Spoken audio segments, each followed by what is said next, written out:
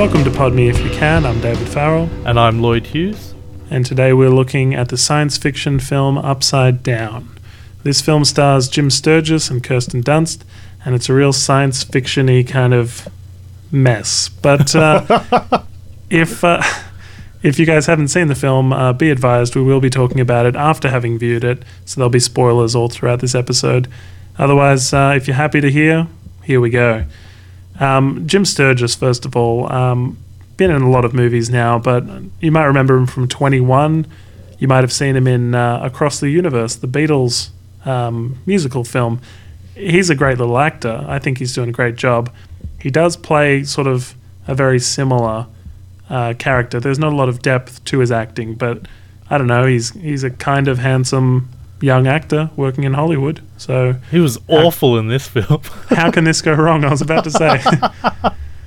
Kirsten Dunst, obviously famously in Spider-Man as Mary Jane. She was in Melancholia, which we reviewed. Yeah, she was fantastic in that film. Yeah, which she really had a lot of depth and stuff to her character. Here, not so much. But is Kirsten Dunst obsessed with upside down kissing? Because, I mean, she got a taste for it, kissing Spider-Man in that alley, didn't she? Now she's all forward to go, gosh damn it, I got to get my next one. I've actually, just on a quick sidetrack, I've actually been to the set at Warner Brothers Studios where they filmed ER and they filmed heaps and heaps of movies, and they actually pointed out where they did that upside down kiss. I was on that same tour as well. I can't remember them highlighting that, but it must have been there. I guess it depends on your tour guide, but yes, there you go. We've both been there. Look, starting right at the beginning of this film, because I watched it last night, this is very fresh in my mind.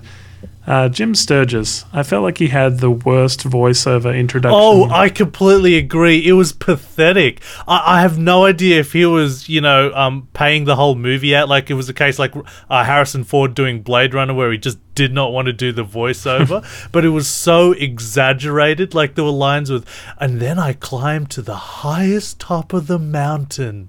It was so magical. And you're like, oh, are you serious? That was like the best take. Like, really? Yeah. Well, you guys must have done that once in an elevator.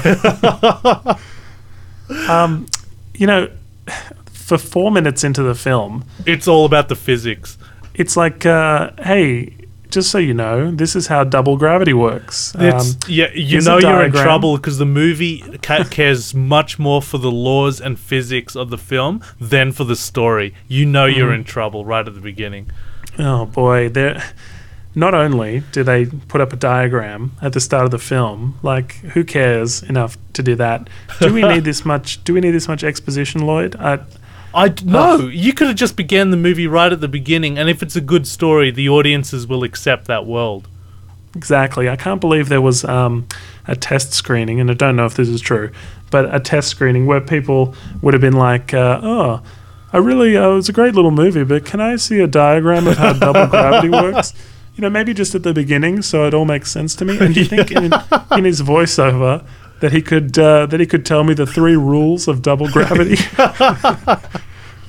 And then it's frustrating because all matter. These are the rules, by the way.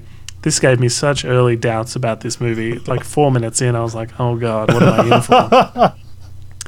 All matter is pulled by the gravity of the world that it comes from, and not the other, which is just the worst. And this is the most nonsense rule physics can give you, because, like, if we went to the moon, Lloyd, we wouldn't be getting pulled back towards Earth because that's where we belong and our gravity is assigned to.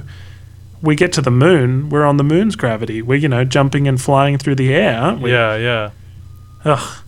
This doesn't fit at all. There's a whole video I spotted on YouTube with these 2 physics students, and they talk really nicely about how wrong the movie is, all the physics in the movie. Like, I think they begin like saying, it's strange how long the movie takes to discuss the laws of this world, and it seems so interested with the physics of it, yet it's also incorrect. Like, Yes. and these are two physics students, so they know what they're talking about. I'll probably have to put a link on the thing, and that's just the gist of it. And I'm like, yes, I completely agree with you guys. I don't think they thought this through. Like it's a film where they've gone, wouldn't it be good if there was a world above and a world below, right? But then they've gone, all right, now how can we make that concept work? Yep. And they've tried very hard to. And then they jam this gosh damn Romeo and Juliet wannabe story right in the middle of it. Well, first I've got to finish these rules, Lloyd. Let me get through them. 2. An object's weight can be offset by matter from the opposite world. Inverse matter. You know what the inverse matter with this movie is? Everything. And after some time in contact, matter in contact with inverse matter burns. Uh-oh. So immediately you're thinking, sure, they live in different worlds. It's the ultimate Romeo and Juliet story because you can't be around each other for long or it burns. Well, I think most guys, if they're around Kirsten Dunst for too long, will probably start to burn. but they've taken that very literally. But Lloyd, can I ask you a question? Yeah. What if love was stronger than gravity? You're gonna make me sick. That's a line. That's a line from the movie. Dave's not exaggerating when he says that, and you got to picture this voiceover. Oh my gosh! What if love? Oh, I can't do it. I won't do it. I'm just gonna throw up if I try. It's not worth repeating anymore. No, Let's it's move not. on. All right. First up, how are there's one building that's connected, right? I don't understand how this connected building works, right? They built it right up to the point where it won't burn, right? It's the highest point of the atmosphere in theory. Then the other world's built one the same, and they sort of sit next to each other, right? Yeah. But aren't the planets rotating? Yeah. The two planets? Yeah. So shouldn't those buildings not line up all the time? And then crack, like eventually a big... yeah, well, as the planets go round, those buildings are just going to not be touching, and then you can't get from one to the other. And I don't know why 4 minutes into the film I'm having questions like this that immediately take you out of the movie, you know? Ugh. How is that? But it's jarring how many shots are upside down. Yeah. You know? Like I hate sitting in the front row of movies, let alone having whole conversations looking upwards. Yeah. You know? Yeah. Like looking up like that, just no one likes that. You know, sore necks. Everyone would have such sore necks in this movie. Ugh.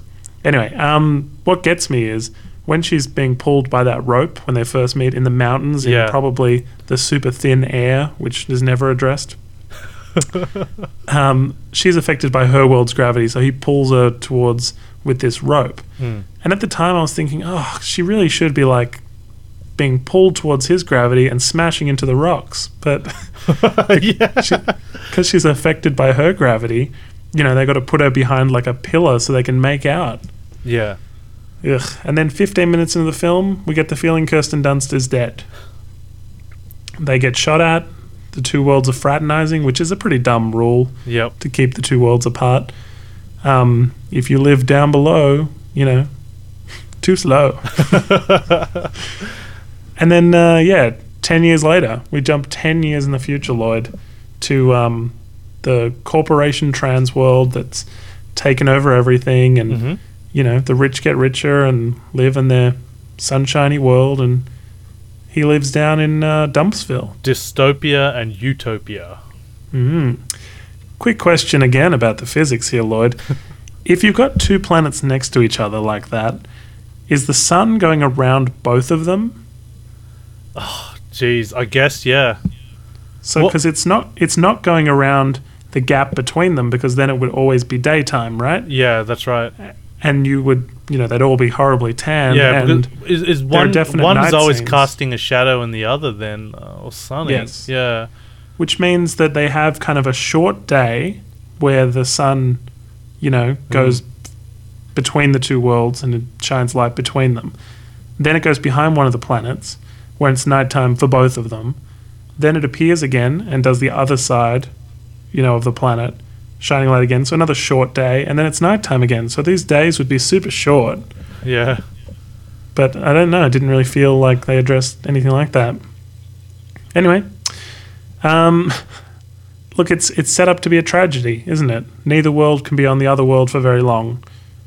It's a forbidden love, isn't it, Lloyd? Yeah, that's right. That's what they're banking on. The whole main meat of this movie is the love story, but unfortunately, whoever wrote this put so much attention, well, apparently not, into the physics of it to take time out. 4 minutes. How long into the film? Like 4 minutes. The whole intro is. Look, I think the five or 6 minutes total, the voiceover garbage. Yeah. Oh my gosh! And then we get to the meat of the story, which is just this Romeo and Juliet story. This young guy wants to meet back with his old flame that he met. Like, you know, surprisingly, this guy's never found another love all these years. How long has it been? 10 years? 10 years later? 10 years. Yeah, 10 years Yep. later, he's still hot for the girl. And it's just so stupid, the situations that come up. He's just trying to get her, but she's got amnesia now, so she can't even remember who he is and everything like that. So he has to constantly try to meet up with her in her world, and until her memory's jogged. You know, I didn't care for any of them at all. I didn't care if he succeeded. I don't know if it's the problem with the screenplay or the performances, but I just didn't care for any of them. Well, the screenplay didn't help, but I thought, you know, he hasn't moved on either in 10 years. And Yeah. it seems like they had a summer romance, didn't they? I mean, it was just brief kind of... Yeah, it's so, I don't know, fake. They grew up as kids and they made out a bit and they, you know, hung out at the rocks and they go see each other occasionally. But they're then so 10 years fluffy, on- just how they're written and how they're performed. They're just so out of a, I don't want to say fairy tale story, but just so out of a crappy movie. What was annoying too about this was, like, I didn't buy the love story either, Lloyd. I didn't feel like it was some great romance. No, yeah. They felt like there were scenes missing in terms of he sees her on the TV, right, and goes, "Oh, she works for Transworld, great." Then in the next scene, he's being hired by Transworld. It's like, Yeah, it was just a big was- jump. It was just like, oh, hold on, wait a sec. I must have missed something. oh, and there's that scene where he pees upward onto the roof because, of course, his pee is drawn by the gravity of his world. He pees upwards once he finally gets into the upside down world. Yeah, I read, Um, a lot of critics read that was like the only funny part of the movie. What Did was you funny laugh? to me was Yeah. I didn't laugh. We kind of guessed it was going to happen. Oh, first of all, aren't you glad he only had to pee? Yeah. Second thing, I paused the DVD and I said, you know, somebody has installed a pee detector up on the roof, probably of every story of that building, expecting that one day this will happen. Like, Yeah. what is that about? Like, can you imagine the insurance company or whoever installing those and going, no, you got to have them. They're going to catch. One day, you are going to catch somebody, don't worry, who's from the other world, and he'll be peeing all over the place. It's so weird how they got that and no cameras inside the building, like when he was like sneaking around and stuff like that. It just, I don't know. It just, Yeah. Yeah. Yeah, well, there's that shot in the stairwell that looks like a camera. No. You know, sort of has him going into one room and then coming out upside down on the other one. Looks a little bit like a camera angle. But anyway. Anyway, that scene after he pees and the alarm goes off and they start to chase him. Yep. Scene missing. I guess he made it back fine. You know, That's like true. Yeah, yeah. where they had these possibilities for action and adventure, like stuff. It's just like cut, audience fill in the blanks. Yeah. He was fine, don't worry. Timothy Spall, obviously playing his buddy upside Yeah, down. he's a good actor, but that relationship just seems so forced. Like it was Well, such yeah. a mechanic. There's an age difference, and it wasn't as if he mentored him that much. He was just like, Yeah. "Don't worry, mate, you'll be fine. Yeah, Hang in yeah. there." And what's interesting to me is that Jim Sturgis's character Adam wants to get in touch with Kirsten Dunst's character Eden. Did you notice that? Adam from Eden. Yep, they're Adam the and start Eve? of the new race. Yeah. Wow, there's some religious stuff in there too. You know, he hasn't moved on in 10 years, as I said, so he risks it all to say hi. He has no set plan at all, Mm. you know? He just wants to say hi. He has no plan beyond that. Well, And, I guess his hope is the moment she sees him, it'll all come together. But the downside was what spoilt his plans was the amnesia, wasn't it? Yes, but, yeah. instead of risking his life for this girl he's made out with and presumably the love of his life, wouldn't Timothy Spall, what if he called her, right, Yep. from his desk and was like, oh, hey, Eden, I was wondering if you could just come over to my desk, show you a new product I'm working on, right? Yeah. She goes to his desk and then he goes, look up. And then Adam waves. Yep. And then they could Wouldn't meet. that have... And that would wouldn't have been that, the whole, yeah. Wouldn't that have been a lot safer? Yeah. I have real issues with him going upside down into the other world as well because he's still technically upside down. So I feel Yeah. like blood would be rushing to his head. That's right. You know. That's one of the things, because if they're going to go with the pee thing, like his when he urinates, it goes the other way. So Yep. would his blood. So Yep. would everything else. That'd be going the other way as well. So you're not really thinking this through, guys. Well, yeah, it's a film that it's so adventurous. You have to go with and believe everything about it. And most intelligent film watchers aren't going to. They're going to go, wait, what? How's that? Because, most people know how gravity works from a young age. So, Yeah. But I guess love is stronger than gravity. So, Yeah. Well, if they made the story good, you would have forgiven that really easily. There's so many great movies that we can mention that have big flaws logically with whatever world they're creating, yet we go with it because it's such a well-told story, Like, why, when explosions happen in Star Wars, that's not possible in space. Like, you wouldn't have explosion because there's no oxygen for the fire, etc., etc., you know what I mean? But you don't think about that because it's such a great story. This Exactly. one is so bad, that's all me and you can talk about, is the physics of it. Because, do you remember the romance, Dave? Because I sure as hell don't. I remember it. I was just like, oh, what? You're going to risk your life for that girl you made out with a little bit? Yeah. Like, that's cool, but isn't there a nice girl in the downward world? And isn't there a nice guy for her in the upward world? Yeah, it's been 10 years, son. It's been 10 years. Even though she has amnesia, bits of it are coming back to her from time to time, and they come back very conveniently. She's like, I'm starting to remember you. Oh, great, cool. Let's carry on.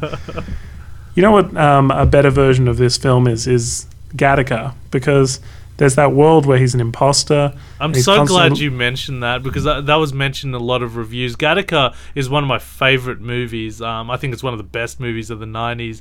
And you're right, it had a similar tone and feel with the music and just the look of it as well. And the same similar stories, like there's this elite and there's this lower class level, and one guy tries to break through subterfuge, and very similar. And you're right. Again, we did Life of Pi last week. Dave, you mentioned Castaway, which completely killed Life of Pi for me, and now mentioning Gattaca is just this is how it's done, guys. Well, that's it. I mean, but unfortunately, Upside Down wasn't a masterpiece we were trying to pick apart. Like, nobody's nominated Upside Down for any awards. How'd you hear about this film? Look, honestly, I keep an eye out for science fiction-y kind of themes in films that I like, and I saw some stills from this, and I did a little research, and I like Jim Sturgis enough, I like Kirsten Dunst enough that I thought, this film won't be bad, will it? It's... So some of the CGI looked fantastic. I liked... when he's sitting at the edge of the mountain and he's just contemplating, at the very worst part of the film, like the big crisis of the film where he thinks he'll never meet Kirsten Dunst again, and he just spends his days thinking about her and everything like that. They really... the film shows off the world and the CGI so much it gets annoying, but there are fragments of it that is very beautiful. Sure, but there's so many... Like, most of what I pick up on Pod Me If You Can, what I tend to do is things that annoy me from a logic point of view, and so this film really hurt to watch because you're questioning everything that happens. I mean, I watched him go on his lunch date with Eden, and he uses Bob's card to get out after Bob's been fired, and I can't perceive that it would work because he's been terminated, and the second time he uses it, it goes off. The alarm goes off. Yeah, because because he needs to get to that lunch date within the context of the movie. But this big corporation that fires people in front of everybody in this big group way, you feel like they'd all be terminated. All their cards wouldn't work on the way out. it gives this impression that corporation runs almost like I don't know, it seems so omnipotent, like they control a military faction as well. And there's so many holes with its security, how he breaks out with the card example you just gave. And also, just with how at the very end his friend goes, "Oh yeah, I bought the patent on your cream. So we're going to be, the implication is we're going to be very wealthy and well off. It's okay, we're all good." And I don't know, just... Okay, so this corporation that has a massive building in the center of these two worlds doesn't have power to just overthrow that decision, that patent, just to go, "No, we're just going to kill you." How about that? We're just going to shoot you in the face, and then get the aging cream. Just the rules just were changing so conveniently for everything. You just had to go with it and go with it. Look, towards the end of the sorry, mate. Towards the end of the film, Transworld doesn't seem like they're involved anymore. After the bit where they rough him up and they're like, "Give us the solution, or we'll kill you," and they just throw him outside. It's sort of like it's like reminds me of the joke of The Simpsons. It's time to call in a favor from Washington, and then the next scene, the guy drives by in a limo and throws a brick at Homer Simpson's house and goes and laughs, and then you hear Lisa go, "Dad, did you hear something?" Just seems so pathetic. Yeah. Look, I can't tell you how many movies would be so much better if Timothy Spall just brought you a magic solution that solved all your problems, because that's not a cop-out ending at all. Just here you go, everything sucks, but I figured out the solution. You didn't have to do anything. This will solve all your problems. By the way, she's waiting for you over there. No, over there. Oh, and also she's pregnant, which lucky he's thrilled about. Hey, just he's like, "Oh, great. Okay." And so presumably, though you don't see it in the film, when they're on the mountaintop and they're both floating around, spinning in the air, presumably they're having sex at that point. And she's pregnant, and guess what? She's already found out that it's twins. Yep.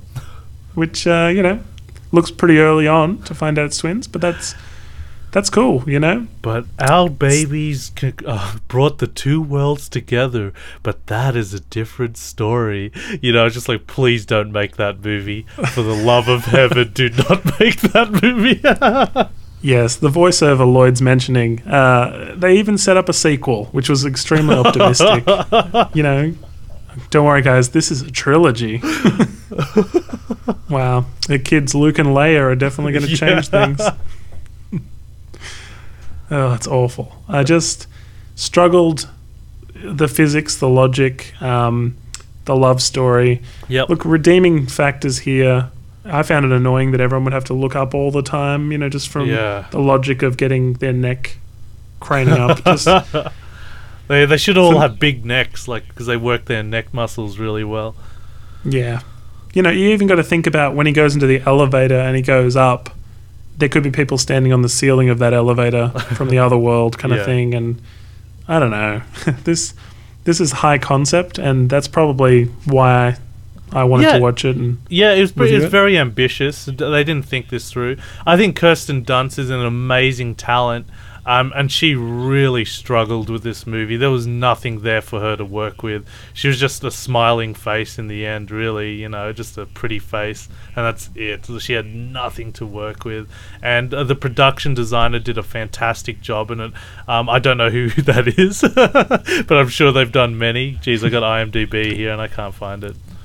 That's all good. I agree. I think Kirsten Dunst was miscast in this, and I think after Melancholia, you want to see her in better dramatic roles. Oh, yeah. Maybe she just wanted a big break. She was just like, "Oh, no, only romantic comedies after this." I actually think this was probably filmed before Melancholia and just released afterwards. Yeah, I can see that. Just that it felt like the CGI would have taken them a little while, and, I don't know, maybe it was filmed right after Melancholia and she didn't know Melancholia was going to be a big sort of hit for her. Alex McDowell did the production design for this. He's done Watchmen, Minority Report, Fight Club, Man of Steel. And I think he did a solid job in this. Fantastic job in this film. Could be a she. shit. Well, if you guys are interested in a film that has Kirsten Dunst, Melancholia, I believe, was Pod Me If You Can episode 3, so some time ago now. But you should be able to find that through iTunes or our website, www.podmeifyoucan.com. That's an example of a very superior movie, and this is an example of a very, very terrible movie. Also, just quietly, this is going to be a bit of a spoiler for Melancholia, so you might want to fast forward 30 seconds from now. In Melancholia, the two planets that are next to each other actually pull into each other and crash, and that's what should happen in Upside Down. Yeah, the movie should have ended in 2 minutes. Yeah, so Lloyd, just going to get on to the recommendation. You've got it this week. Here is the opener.